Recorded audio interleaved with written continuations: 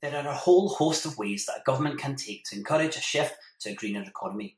The Green Savings Bond, the latest idea from the Westminster government, is not one of them. Hi, I'm William Thompson, co-host of Scotonomics, a regular YouTube show designed to offer nourishment for independent minds. Now, over the summer, UK Chancellor Rishi Sunak announced a plan to direct $15 billion of funding towards green projects to help decarbonise the UK economy.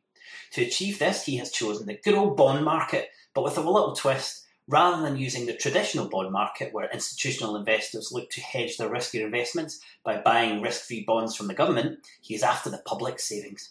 Now, in most basic terms, the Green Savings Bond scheme will direct some of the great British public savings towards green projects. So we have the headline, $15 billion of funding towards green projects. Sounds good, doesn't it? But we all know never to believe the headline.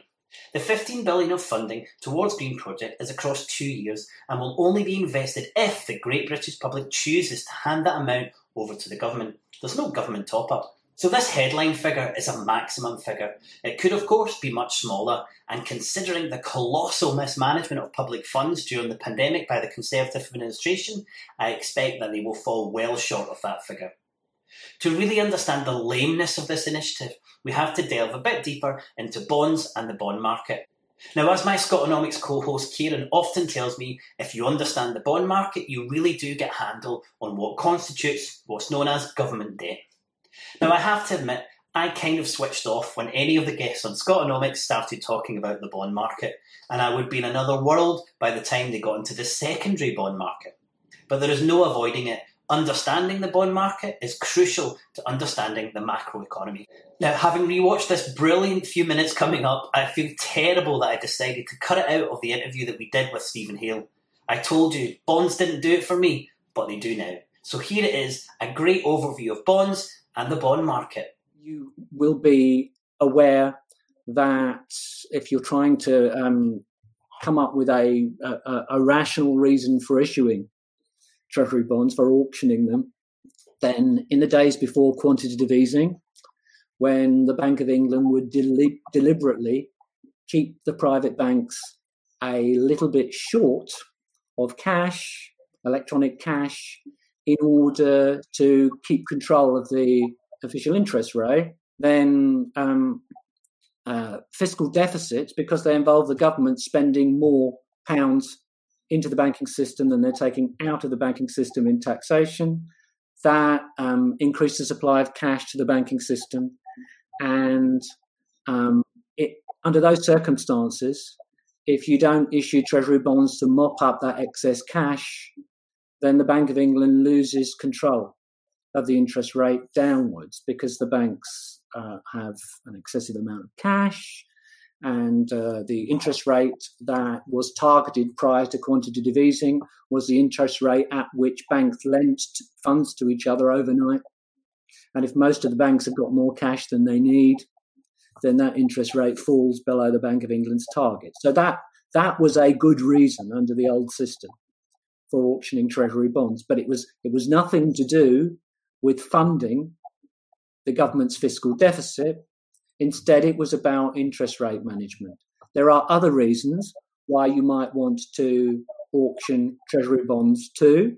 You might want to offer fund managers a safe interest-bearing asset that they can hold.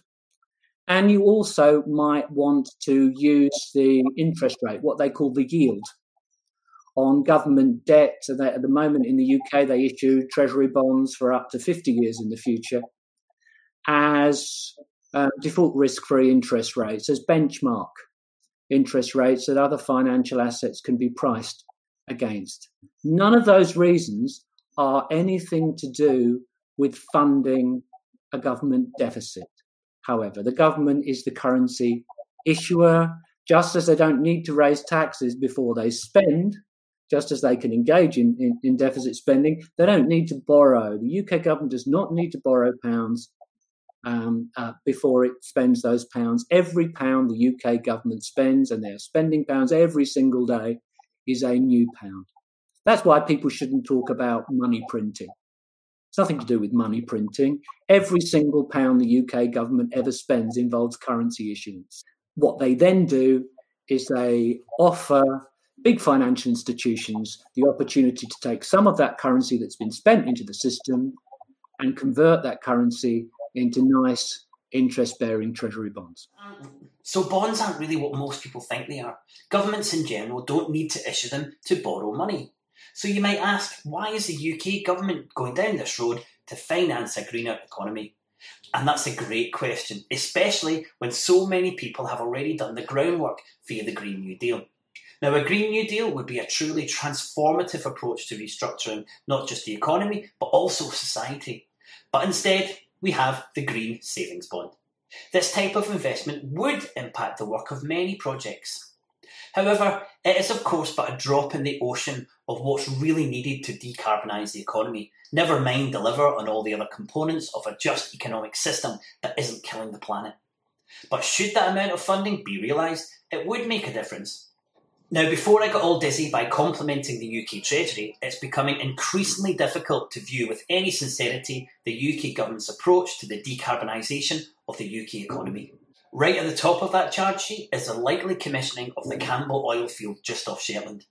We know that the Chancellor balks at the short-term costs of a net zero economy, hence we have the idea of a green saving bond. We also know that the Treasury does not prioritise medium and long-term goals. It's insanely fixated on the deficit. But let's get back to bonds. As Stephen Hale explains, governments issue bonds for a variety of reasons. However, most people understand government bonds as a way for the government to borrow money to pay for stuff. The narrative is this: the government doesn't have any money to pay for stuff unless it raises taxes. And it doesn't want to do that. So to avoid tax hikes, it sells, normally in an auction, bonds to financial institutions. Those financial institutions, and occasionally other investors too, send cash the way of the government for them to spend now for a guaranteed rate of interest. Effectively, so we are told to believe, investors lend money to the government. The government then spends that money on stuff, be that roads, boots for soldiers, or pens for civil servants. The only issue with this story, the small chink in the armour of this worldview, is that the government dances this merry dance because it chooses to, not because it has to. Bonds are but smoke and mirrors, the window dressing of a financial system designed to reward those who have surplus wealth to invest. As the currency issuer, the government can create the money it needs without borrowing any of it. Now imagine you have a massive, super productive apple tree in your back garden. When you needed some apples, you would go to the tree and grab some apples. You wouldn't borrow apples from a neighbour while offering to pay them for the privilege. That would be madness. But that is effectively what sovereign states do. As Stephen outlined, bonds and the bond market are useful, but not for the primary reason that most people understand, which is allowing the government to spend money it wouldn't otherwise have. Now this is from the government site explaining the Green Savings Bond. All money invested in NS and I is passed on to HM Treasury and contributes towards government spending. So we are now into the detail of that Green Savings Bond. Firstly, individuals have to choose to invest 15 billion of their own savings in decarbonising the economy. Then that money, whatever amount it is, will be released into the economy via the green projects chosen by the government. Yep, you heard that right. You give money to the UK government and then they choose who to give it to. And why wouldn't you do that? It worked so well for PPE-related contracts, didn't it, during the pandemic? In exchange, you get a guaranteed rate of return because, like all bonds, the bond is a risk-free investment for those who have the wealth to invest. So, despite this being a consumer or a retail bond, it functions exactly the same way as a bond in the institutional bond market. So, setting aside the Green Deal, because that's what the UK government has done, is there an alternative for the UK government to fund this 15 billion for green projects? Well, of course there is, and it's a much simpler one. The Treasury could simply ask the Bank of England to deposit money into the bank accounts of the projects it wants to support. It could deposit 15 billion, or 20 billion, or whatever amount it wanted. In short, it could invest what was needed to really make a difference. Now, once you understand that the government doesn't need our money to spend or to invest, a whole new world of possibilities opens up.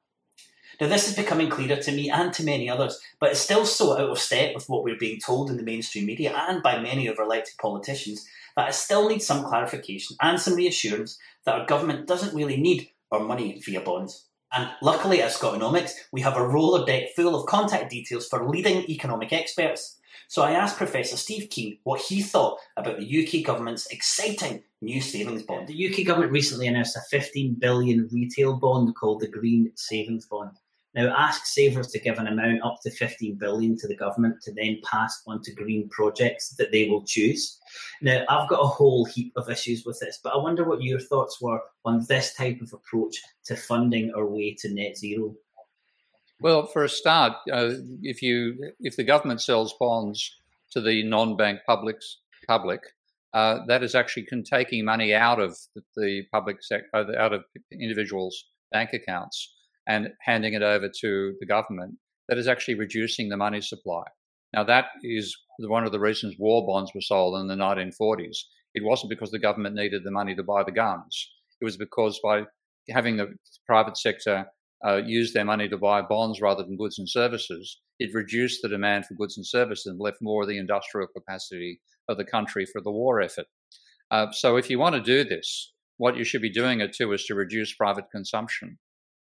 Now, that's not why it's being done. They actually think they're funding these green projects. The green projects could be funded by the government running a deficit and issuing bonds to cover it. There's no need for them to do it otherwise. So I think this also falls back into the same neoliberal mindset that the government has to borrow off the private sector to get the money it needs. The reality, and that's why I built my Minsky software to illustrate this stuff very easily, the government is a money creator. And if it needs to create the money necessary to finance enormous amounts of green purchases, then it can create that money by running a deficit that actually buys the green goods off the private sector, enables that construction to be done by the private sector out of profit. It doesn't need to then sell bonds to the private sector to finance it. So again, it's all this wrong-headed thinking, and we think we've got our thinking about money wrong, about government spending wrong, about banks wrong. Stephen tells it with a very straight bat. The government could pay for all of the green investment it needs, and has no need to borrow from investors or the public. Now, the UK government has admitted that the green economy needs a stimulus to slow down climate change, but where is the urgency? The 6th IPCC report says this. Pathways limiting global warming to 1.5 degrees Celsius with no or limited overshoot would require rapid and far-reaching transitions in energy, land, urban and infrastructure, including transport and buildings, and industrial systems. That report was a code red for humanity. Now, you decide if grifting 15 billion from the public is a way to solve the climate crisis. And while you think about that, also consider where Scotland and the rest of the UK finds itself right now, leaving the planet-saving decisions to a Conservative government that are more interested in conserving the status quo than it is saving the living world.